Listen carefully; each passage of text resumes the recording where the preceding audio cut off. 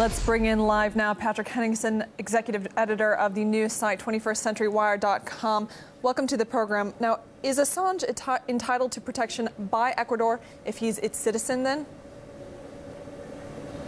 According to the Ecuadorian law, yes, although there are some people challenging this, saying that his fast-track citizenship, which he was given just about a year ago, was done under a different process. So there's some critics there. But as the letter of the law stands, he does deserve asylum protection, and it would be a dangerous precedent by the Ecuadorian government to sort of reverse that for what a lot of people would agree is political pressure being put to bear by the United States. We've also heard claims the expulsion allegations are just an attention-grabbing stunt by WikiLeaks. Is that possible? That's actually been a popular talking point through a lot of the United States press, the establishment press. But if you look at a couple of things, one is the pressure that the United States has put on Chelsea Manning, being held in solitary confinement, trying to basically get Manning to rat on Julian Assange to create some sort of a bridge and sort of bypass a normal press protection, constitutional protections. But so if you look at the bigger context of this, plus pressure put by Mike Pence on the Ecuadorian government, which was last summer, plus a $4.2 billion IMF loan package that was awarded to Ecuador just last month in February. You put all these things together, and it does look like there's quite a few deals going on in the background, three-way deals, perhaps a backroom deal between the U.S., the U.K., and the Ecuadorian government to basically deliver Julian Assange to the United States. Well, and exactly. The question is, if he is expelled, what happens next? Britain's Foreign Secretary insists Assange is free to leave the embassy. What do you think the UK will do if he does come out?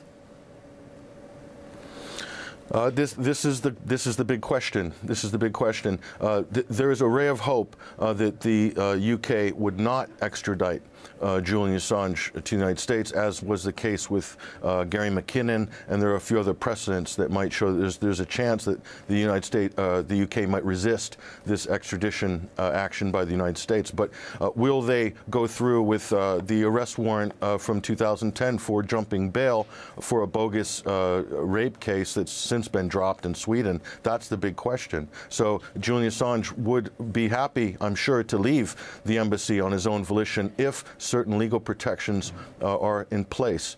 So I believe he has been in touch with his legal team about this for quite a while now. So, but that's the big question. And I don't think they are in place. If they were, he may have already left by now. He would have sprung the trap, as it were. But now, if he's being forced out, he's not dictating the pace of the situation. Therefore, it puts him at a disadvantage in many ways. As our correspondent mentioned earlier, WikiLeaks is tied to the exposure of corruption claims against Ecuador's President Moreno. Could he have an axe to grind with Assange? Could that be motivating this decision? I think maybe not. I think more of it is probably U.S. pressure. Look at the claims by Moreno. He's accusing WikiLeaks of hacking.